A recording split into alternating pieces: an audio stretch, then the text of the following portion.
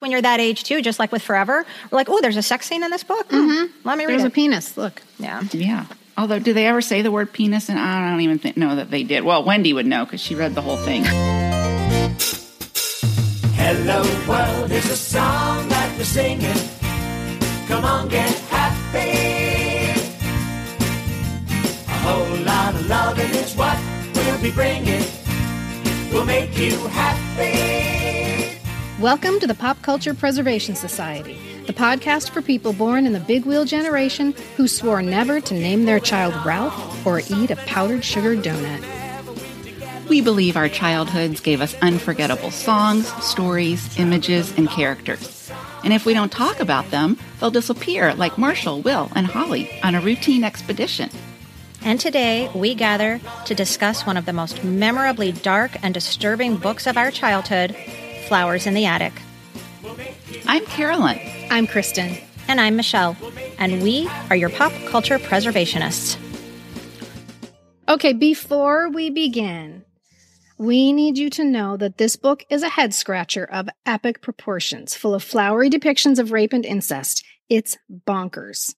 But we also know that for some people, this might not be funny at all. If that's the case for you, please consider taking a break from us today and joining us again when we discuss far more innocuous subjects.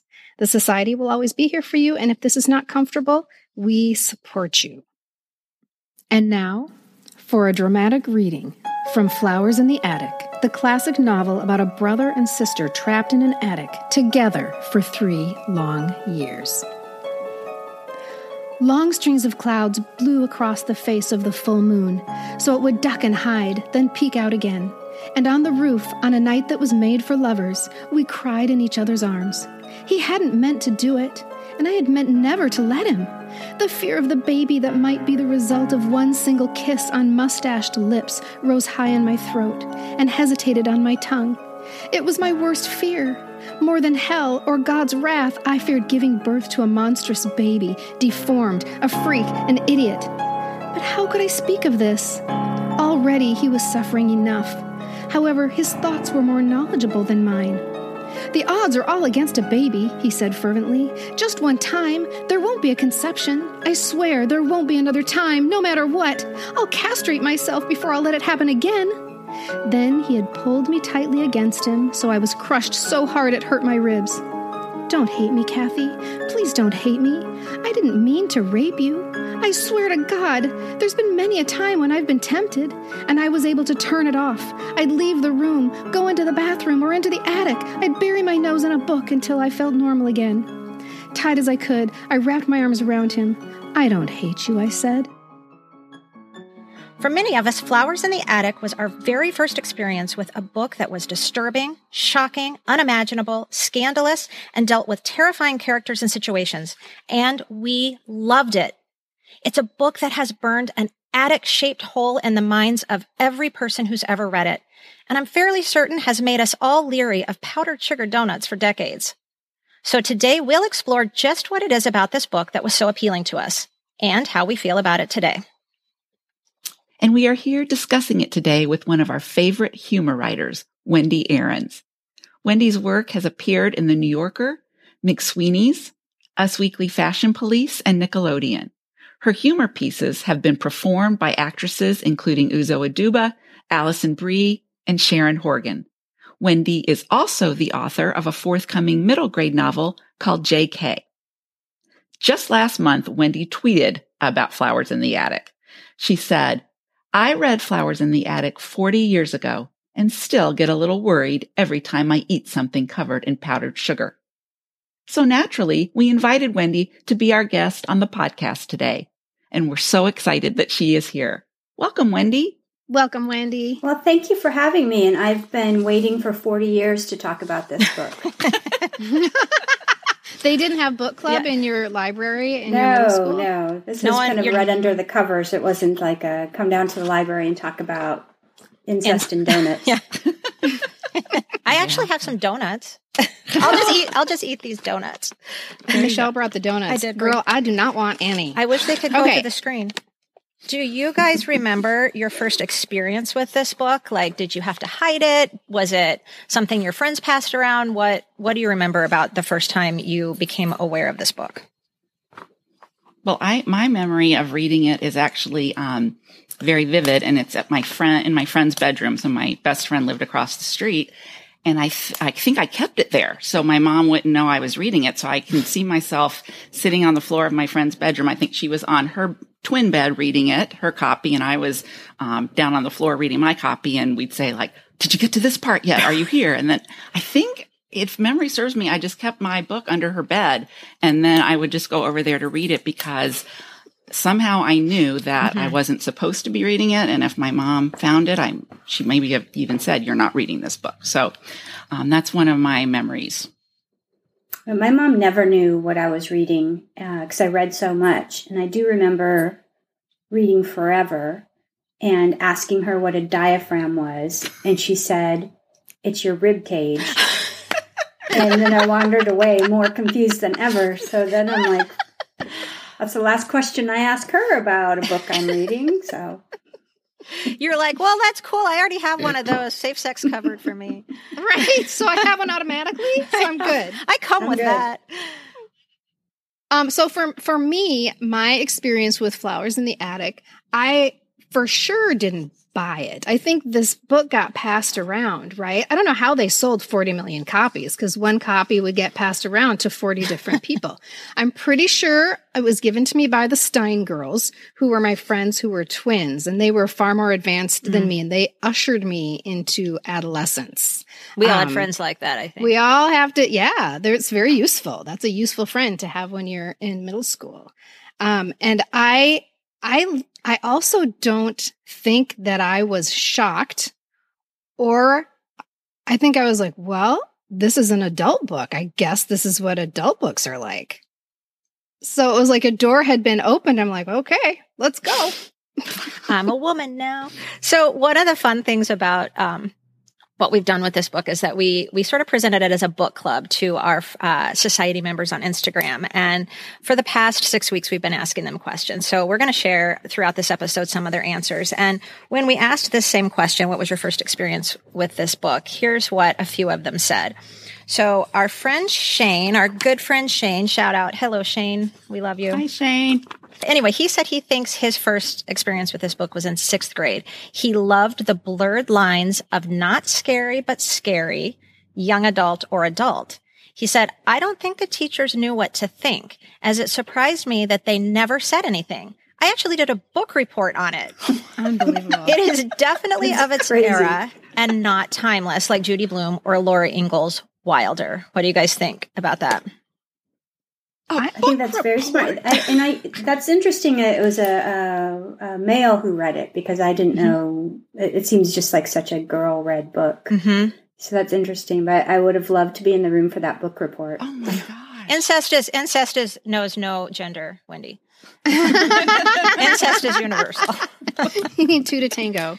But I do think he brings up a super good point when he says it's definitely of its era and not timeless, like Judy Blume or Laura Ingalls Wilder. And I think that's something we're going to discuss later in this episode. Like, sort of, does it hold up? And is it something that we remember as just being kind of something that was shocking and of its time? It had a very specific moment in pop culture history.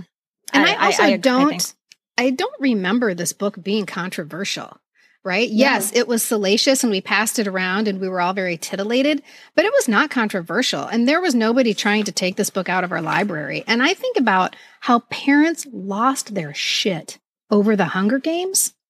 I'm like, come on. Do you know, what were you reading when you were in 7th grade? You read the book about the boy raping his sister. And your mom did not say a word, and your mom didn't march to the principal's office and say, stop the kids from reading this book. I mean, Harry Potter, for God's sake. People get upset about Harry Potter. So What is different? Is it, have we become more prudish? Or did our parents just, it was the benign neglect? I think it was benign neglect because we also had the movies like The Blue Lagoon and that other Brooke Shields one and Pretty Baby, all of that. And yeah, it was just, or it just happened. Nothing like that had happened. That content hadn't happened for teenagers before because their generation certainly didn't have it. So maybe they weren't on the lookout for it, or I don't know. That's and it was technically, it was an adult book. It was published as an adult book, but for whatever reason, it was co-opted by the 12-year-olds, like immediately, overnight. It did not take long. No, and that was like the version of social media back then, was just passing the book around. We passed it around. Yeah. Yet still, even though I didn't love it and it wasn't my kind of book, you see that cover, you hear someone say Flowers in the Attic, and you immediately say, yes, not I loved it, but it's such a part, an integral part of our childhood and our generation that we react to it that way. I don't know that there's anyone that goes, oh, disgusting, I hated that book. We have feelings about it. We have feelings about it. And so these feelings make us shout, yes, Flowers in the Attic, I think. As if you loved it, when in actuality, love is the wrong word. It's the wrong word. I don't know what it is. Right. Fascination. Yeah. And then what about our friend Zebra? Yeah, we don't know your name. We're going to call you Zebra for short. You don't have a name on your LJB. But our friend Zebra LJB encountered the book in junior high in the mid-'80s and said if you weren't in 9th grade, you had to have parental consent to check it out. Oh. And my mom signed without even asking.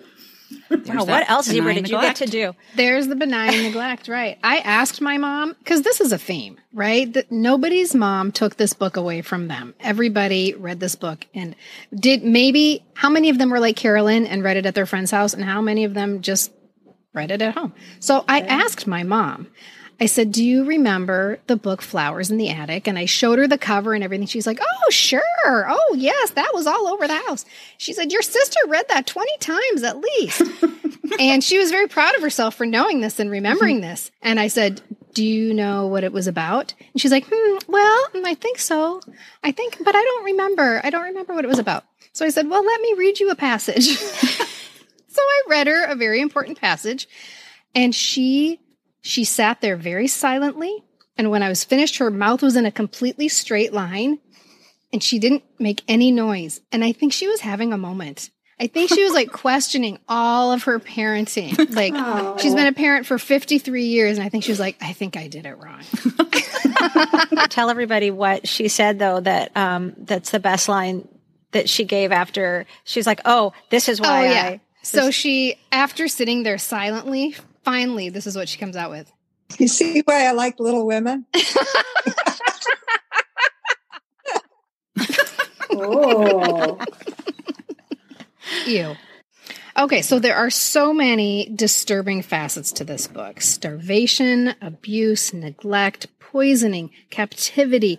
I'm not done yet. Shame, sexuality, death, incest. Yet, for some reason, we all ate it up. We couldn't get enough of this book. And I need to read a passage. This is one of the passages that I read to my mom where she was like, I don't know. I don't think I was a good parent. And I'm not saying that, Mom, when you listen to this, I'm not saying you're a bad parent. I'm saying that might be what one would say to oneself. But I was parented very well. Okay, so this is a passage after the grandmother in the book hasn't delivered food or water to the attic in 2 weeks. The poor children are starving. There was one hazy, unreal day when we lay listless, all four of us, with the only life going on confined to the small box over in the corner. Dazed and tired, I turned my head for no reason at all, just to look at Chris and Corey, and I lay without much feeling at all as I watched Chris take his pocket knife and slash his wrist.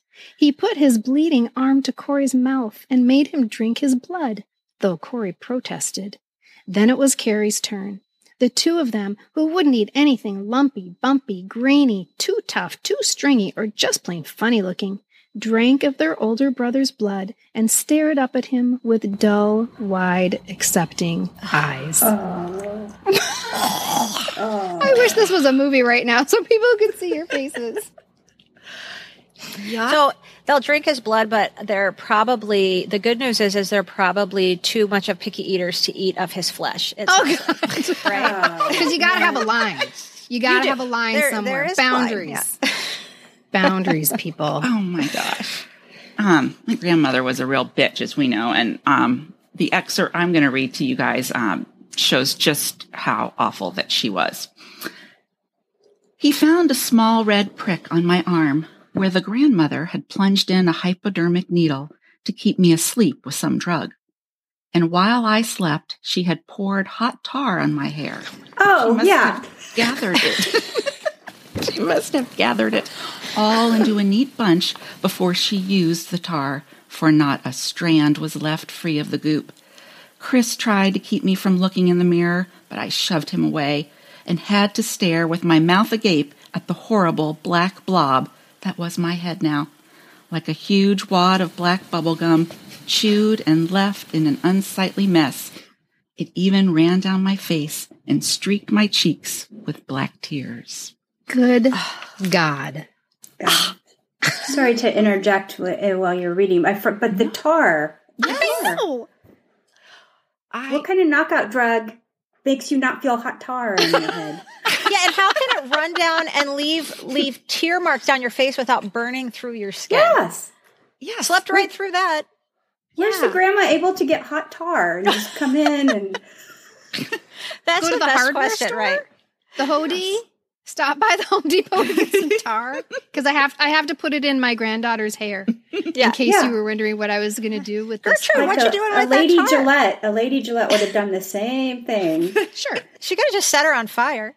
Yeah. Well, and later, if we talk about the writing in this, I had to practice reading this a few times because it's written in first person, but she says, he found a small red prick on my arm where the grandmother had plunged in a hypodermic needle. So she doesn't say my grandmother. Or just grandmother. As if there was no grandmother editor. with a capital G. Yeah, that really bothered me. So that bothered you? That's what was problematic to you? Okay. Get that editor on the phone. It was the perspective that the POV is just really nagging at me. Okay, so we know that this was published as an adult book, as I said before, quickly co-opted by teenagers and preteens, ran through the schools like wildfire, not wildflowers, that is different, like wildfire. It's a total rite of passage. But my question has always been, why? My thought is this, and I don't know, let's see what you guys think about this, but my thought was that I think it was so popular just simply because of the outlandishness of it. Like, it's a teenage character facing awful situations, but they're too outlandish to be real. So it's okay and almost safe to delve into that fantastical life of horror. It's awful and disturbing, but it's almost like this can't be true. So I can read this and not be scared of it or terrified of it. I can feel safe reading this kind of horror because it's so outlandish. I don't know. This can't be true. This can't be true. So I have a free pass. And anything shocking, is always appealing to teenagers too. But I just was thinking about that. Like, the stuff was so unreal and so outlandish that maybe it was almost like a fairy tale. And I think it was Shane, our Instagram friend Shane, who actually said that. And when we asked this question, he said something like it was like a gothic horror fairy tale. And I will say that, since I just read this whole piece of literary genius, I just read it. But she puts in there throughout that I'm just starting to develop breasts and my hips are filling out, and I've noticed Chris is getting a chest. So it kind of is all that prepubescent growing up that we were also going through. So it's a little bit gradual. I mean, they're up in that damn attic for like 3 years. So she went from 12 to 15. But there are many passages where she says she's a woman now, and she's, I think back then teenage girls were considered women much earlier than they should have been, and they are now. So there are seeds planted along the way about how, he's looking at my hips or he's watching me dance and that sort of thing. So I guess it wasn't as out of the blue. I think as far as the why, I think you just nailed it. Because she was, no matter what the package was or what the context was, what she was describing was the journey that we were all on. Not the rape and incest part, but the development part and the burgeoning sexuality part. We were all getting on that train. Yep. And she wanted to be a ballerina, and everybody back then wanted to be a ballerina or a figure skater. For sure. That's or exactly an right. equestrian. And I know is Gillian Flynn the author of Gone Girl? Mm-hmm. Yeah. Mm-hmm. She wrote the foreword in, I think, the anniversary edition, and she loves this book. And basically, book is kind of what made her write the genre that she does. And she said she was so fascinated with princesses and evil stepmothers and evil, mothers. And that's what this book represents to her, is like almost just this fantastical horror fairy tale. That does sound like it. It's a horror fairy tale. That's exactly what it is. And that's how you viewed it, Michelle, because it was this thing that really couldn't happen. I came across a piece written by a writer. Her name's Autumn Whitefield Madrano. And she said, and I thought this was an interesting take, that as 11, 12-year-olds, we probably did not know that was necessarily wrong. And we also, as she wrote, a 12-year-old who has not yet been kissed might well be simultaneously drawn to and repulsed by the thought of sex. So what would make it a mentally safe spot where she could feel aroused and not repulsed? A known, loving, non-threatening partner that is her brother. Not her brother, but, somebody that we could relate to. We were Kathy because it was the first, written in first person. And so we could experience this thrill of sex without like, ew, boys, because it was this brother who was loving. It's just my brother. And nurturing. Right. It's fine. It's not gross. Don't worry. It's just my brother. Right. Yeah. But it was Kathy's brother, but we could kind of be Kathy in that moment as we were reading it. And so she knew that VC Andrews kind of knew what buttons to push and everything to get our attention.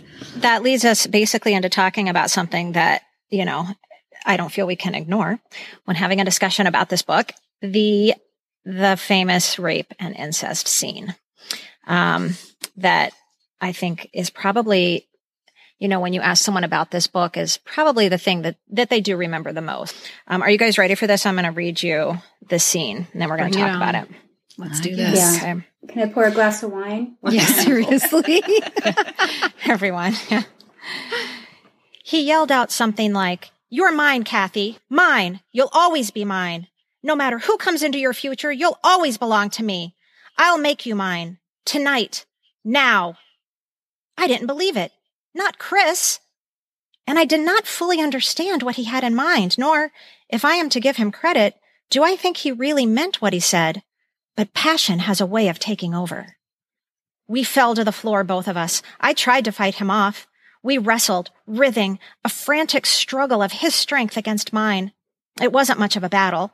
I had the strong dancer's legs. He had the biceps, the greater weight and height.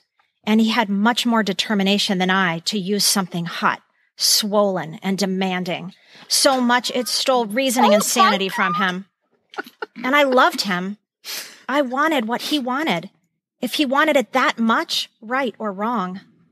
Somehow we ended up on that old mattress, that filthy, smelly, stained mattress that must have known lovers long before this night. And that is where he took me and forced in that swollen, rigid male sex part of him that had to be satisfied. Now we had both done what we both swore we'd never do. I swore I would never do it either. Good, swollen. holy so much swollen. Hell. Oh, so much swollen and demanding. And it had, and it's so, here's the thing about that, you guys, if you really if we really read between the lines, which I don't think we want to do, it's actually kind of angry. Like later, like Kristen, you said, like when you read the scene to your mom and they go out because it says later we went onto the roof and he's all like, "The odds are all against a baby," he said fervently. "Just one time. There won't be a conception. I swear there won't be another time, no matter what. I'll castrate myself, Kathy, before I let that happen again. Don't hate me, please." And then he says, "I didn't mean to rape you." And she wraps her arms around him tight as she can. And she says, "I don't hate you, Chris. You didn't rape me. I could have stopped you if I really wanted to. I'm sorry, Kathy. Didn't we just find out that the struggle wasn't much of a battle? She had strong dancers legs, sure, but guess what Chris had, guys? He had biceps, he had greater weight and height, and he had much more determination to use something hot, swollen, and demanding." The sex part. That's what it's called. So it's really angry. It's not like this. I mean, okay, this is going to be so gross, and I'm going to use a word that is one of my most hated words in the world, but it's not like tender. It's not like this tender love scene, which is so gross. Tender when you think is about the word you don't like? I hate the word tender. Ugh. In this conversation, I think we can use it's okay. I thought it was a much different word. It wasn't a comforting swollen. each other. I'll say you're swollen, right. demanding, rigid, way more before I'd like to say the word swollen or tender. But like, not that that would be better. Because if you remember right before leading up to this, she's been cutting his hair and they cut and then he like jokes like, I'm going to cut your hair. And they do this little cat and mouse game around the attic and he falls on top of her and her breast is exposed and he leans down and kisses her. Yeah. And that's more like, this is so gross to say that that's like sweet and tender because we're talking about a brother and sister. But I'm just trying to differentiate that this scene, this actual scene where the actual act takes place is not written like that.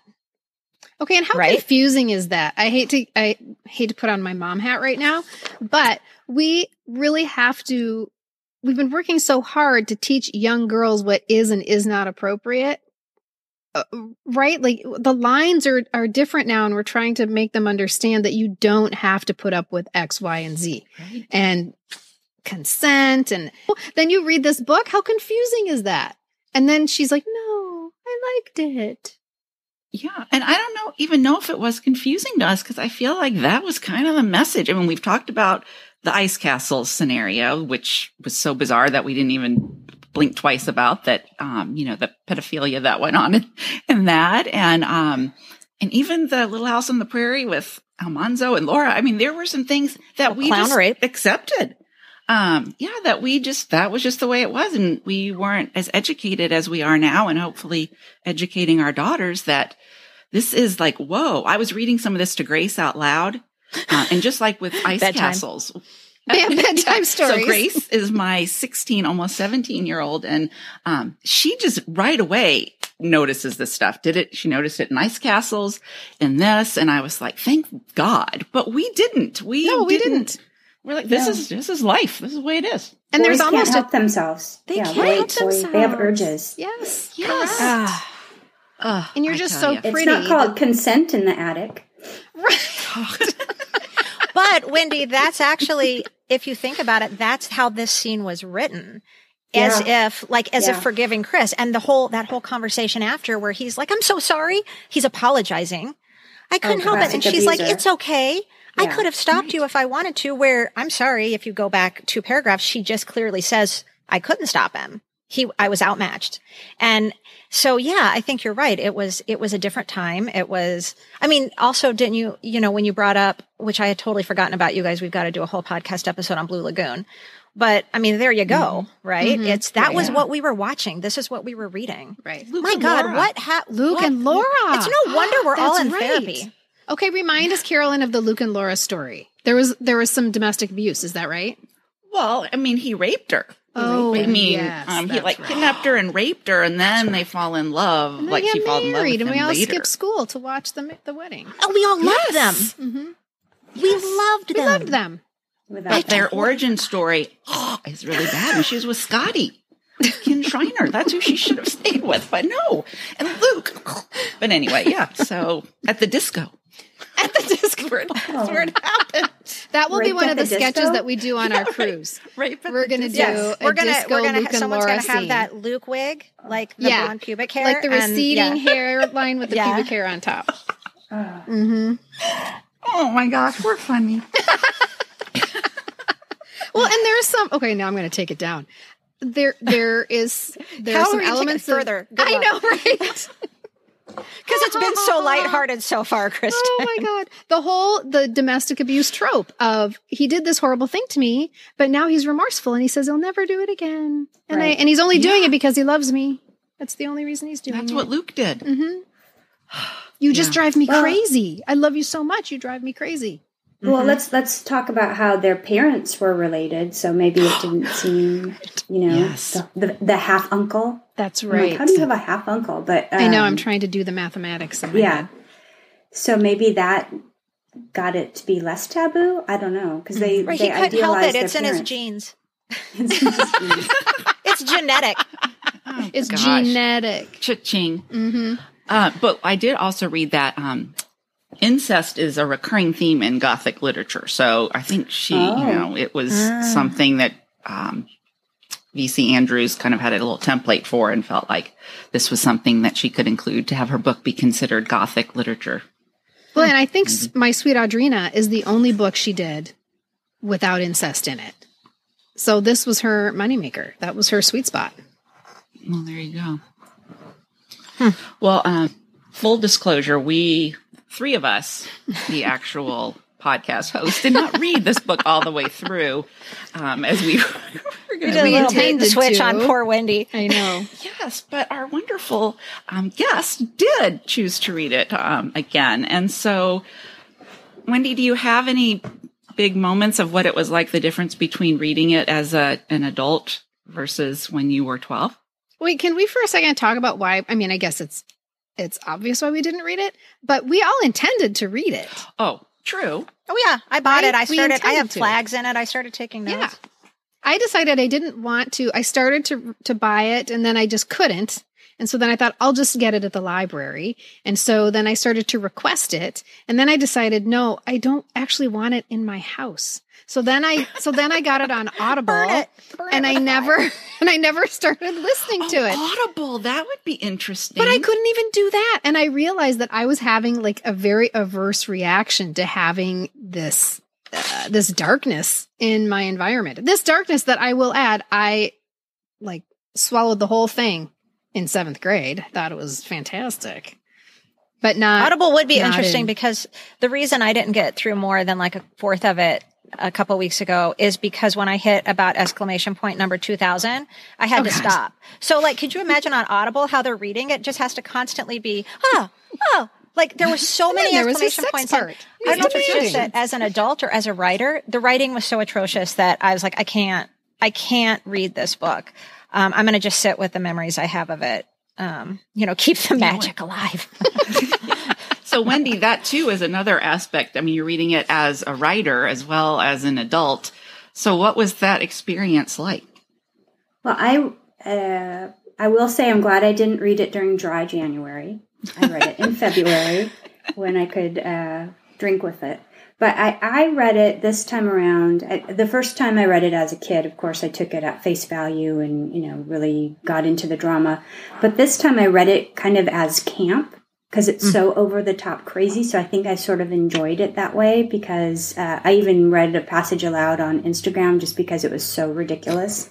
So I think I related to it more from the humor aspect, that it's just so bad that it's entertaining on a different level.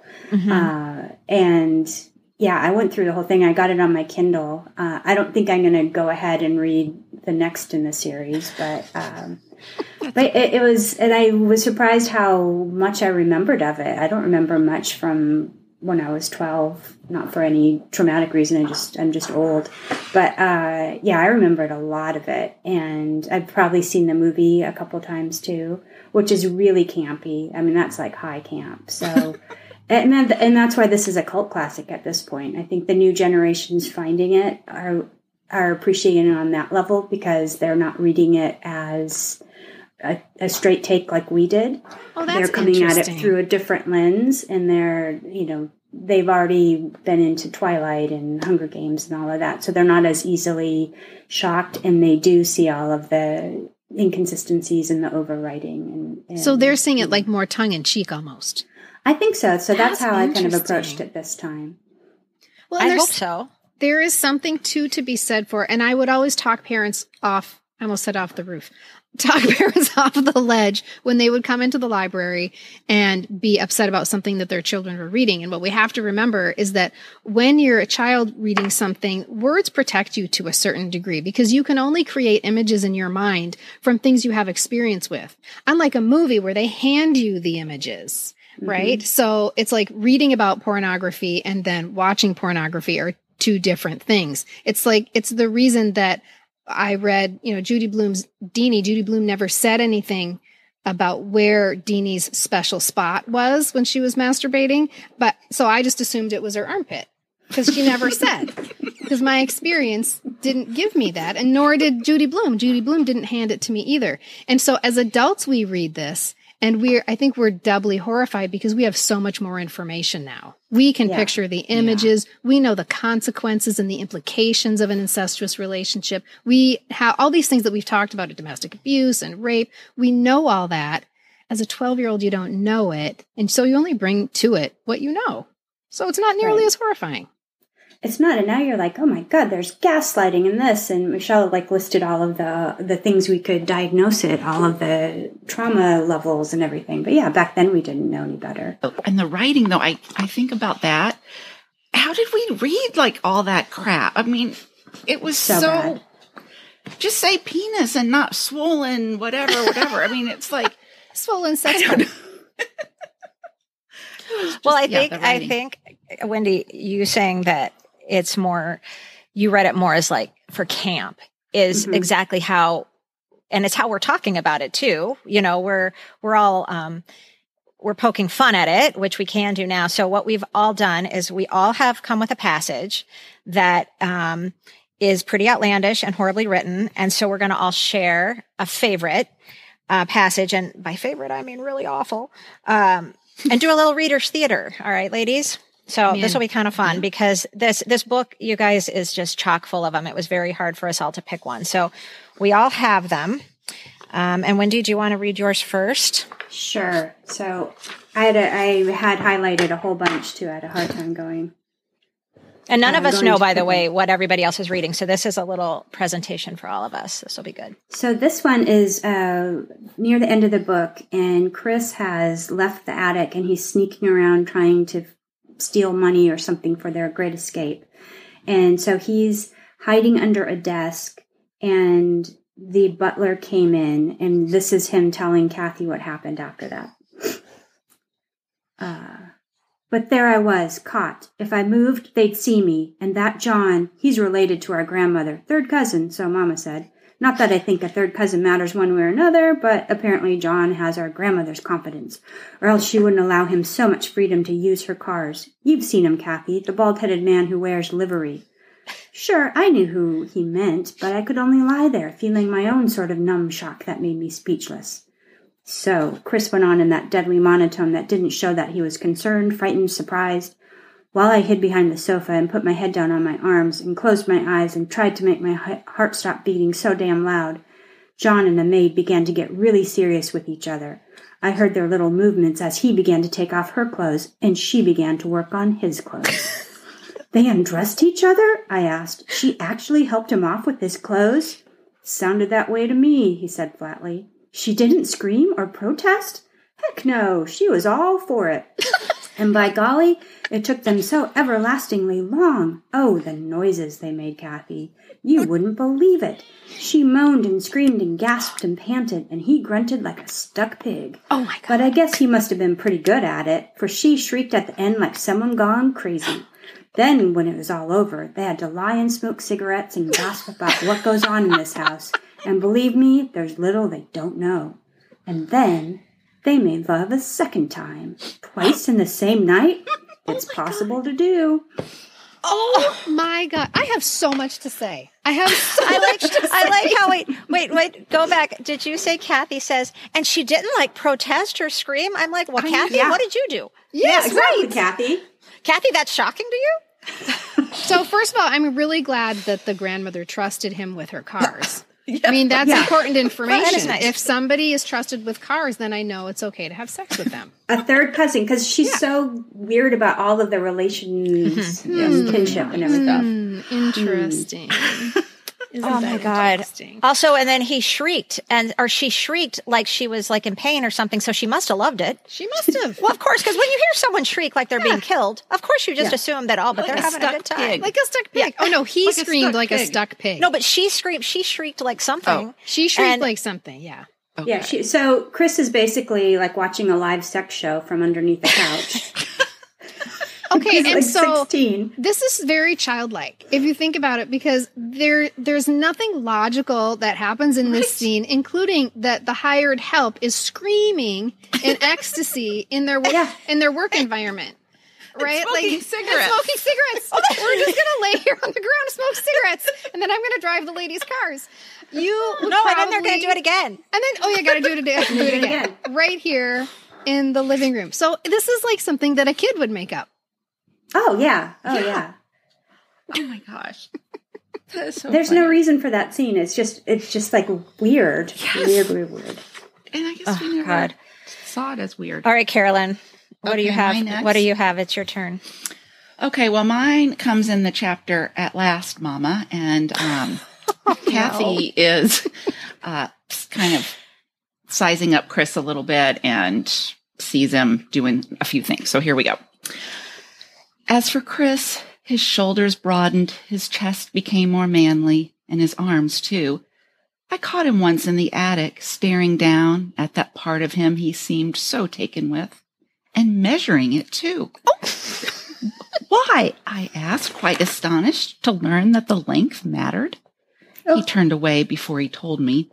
Once he'd seen Daddy naked, and what he had seemed so inadequate in size. Even the back of his neck was red as he explained this. Oh, golly, just like I wondered what size bra Mama wore. Don't do it again, I whispered. Corey had such a small male organ, and what if he had seen and felt as Chris did, that his was inadequate? Corey's like 3. Don't tell the little boy, because the little boy has a my little boy God. penis, and he will certainly get upset. Okay, this brings up something, though, because it was in both Wendy's passage and yours. Another Yes. reason I had to stop reading, because even at the first fourth of that book, the word golly is used The G 100 word. times. Oh, my God. The G word. Golly. They're so innocent. Like, they're these kids from the 1950s, like the Cleavers. Like, golly. But yet, they're like, ravaging each other and Gee willikers, watching the... Yes. Good golly, stop raping me. Golly, I protested as he kissed my nipple. Cheese and crackers. Oh, gosh. Oh my God. Okay. All right, everyone. Let's all take a drink of Right. our water. Okay, so What you'll time love is to it? hear how mine begins then. Oh, no. Probably you with ready? some- Something swollen? Is something swollen? Oh no. Golly no. Good gosh, he said. Good gosh. You can't say good God? I mean, good. I just can't get over that. I just can't That would get over take it. the book to a totally bad level. Well, then it F would word. definitely be an adult Yeah. book. Right. If they said good God instead of good We don't gosh. want that kind of smut. They really wanted it to be young adult, so they had to say gosh. Good gosh, he said, squirming and turning his head and refusing to look me straight in the eyes. What difference does a few kisses make? A few kisses, I stormed. You saw him kiss Mama more than once? What kind of kisses? Hand kisses or real mouth-to-mouth kisses? A blush heated up his chest, on which my cheek was resting. It burned right through his pajamas. They were passionate kisses, weren't they? I threw out, convinced even without his say-so. He kissed her, and she let him, and maybe he even touched her breasts and stroked her buttocks. Like I once saw Daddy do when he didn't know I was in the room and watching. Is that what you saw, Christopher? Like I once saw Daddy do when I was in the room watching. And what The child says half-uncle. the word buttocks? Buttocks. Oh my God. Again, that's what's tripping you up. Yeah, right. The buttocks. Not that the whole time they're talking about this, she's resting her head on his chest, which is growing. On which my cheek was resting. I mean, you really have to practice reading these because the writing is so terrible. And I had to put in my own punctuation. Oh, me too. Because the punctuation, it's not just that the punctuation is non-existent, it's that it's used incorrectly. And there'll be a comma in an odd place or no comma where it's just very, very confusing. It's When very in doubt, confusing. use an exclamation point. Correct. Yes. Okay, so mine is Kathy. So now it's been a couple years and their bodies are changing. So Kathy is standing in front of the mirror naked and she's admiring the changes in her own body. A rippling sensation on the back of my neck gave me the awareness that someone was near and watching. I whirled about suddenly to catch Chris standing in the deep shadows of the closet. How long had he been there? He stood there, frozen. A queer look glazed his blue eyes, as if he'd never seen me before without clothes on. And he had, many a time. His eyes lowered from my flushed face down to my breasts, then lower and down to my feet before they traveled upward ever so slowly. Chris, please go away. He didn't seem to hear. He only stared. I know I shouldn't be, but you look so beautiful. It's like I never saw you before. How did you grow so lovely when I was here all the time? Creepy. My favorite of that is, it's like he'd never seen me before without my clothes on, but he had many times. Like, Chris, what? Oh my God. Oh my God. So I imagined the room they were in like a Marriott room with 2 beds. That's what is in my mind when I think about it. And I think that there's so many aspects of this book that we haven't even touched on that this definitely will lend to future episodes. For instance, we could do a whole character study on the grandmother. There's the whole aspect of religion in this book and shaming. And those are way more serious topics than incest. But I'm just thinking ahead and thinking there's a lot of different directions that we could go in exploring this book. But I think that's going to be enough for today. What do you guys think? Yeah, I'm tired now. I think we'll bring this traumatizing discussion to a close and go have a glass of wine. Not red, though, because now I'm afraid I'm going to think blood. Oh, God. Yeah. Oh, just God. pour a little I'm wine Diet on your Pepsi, wrist. Yeah, good idea. Let's just lap it up. God. Oh. So I found this perfect summary on PersephoneMagazine.com that I think we're going to close with. I think it sums it up pretty well. It says, the message of V.C. Andrews' frequently dog-eared, salacious classic, Flowers in the Attic, is clear. Never lock your conceived in incest teenage children in an attic. The end. Sums it up. Yes. Great message. Well, thank you so much, Wendy, for joining us. This has been, as people know, I'm a fangirl, so this has been a huge fun time for me because Wendy makes me laugh on her Twitter account, on her Instagram. If you don't already follow her, we will be sure and include links to her social media accounts in our show notes because it is a blast to follow Wendy. So thank you so much for joining us today and hope you had as much fun as we did. Thank you. Yes, and thank you for, I'm happy that I'm your go-to person when you want to talk about incest in the attic. So that's something that will go in my Twitter bio for sure. You're on speed dial under incest. Expert. Yeah, incest. Swole.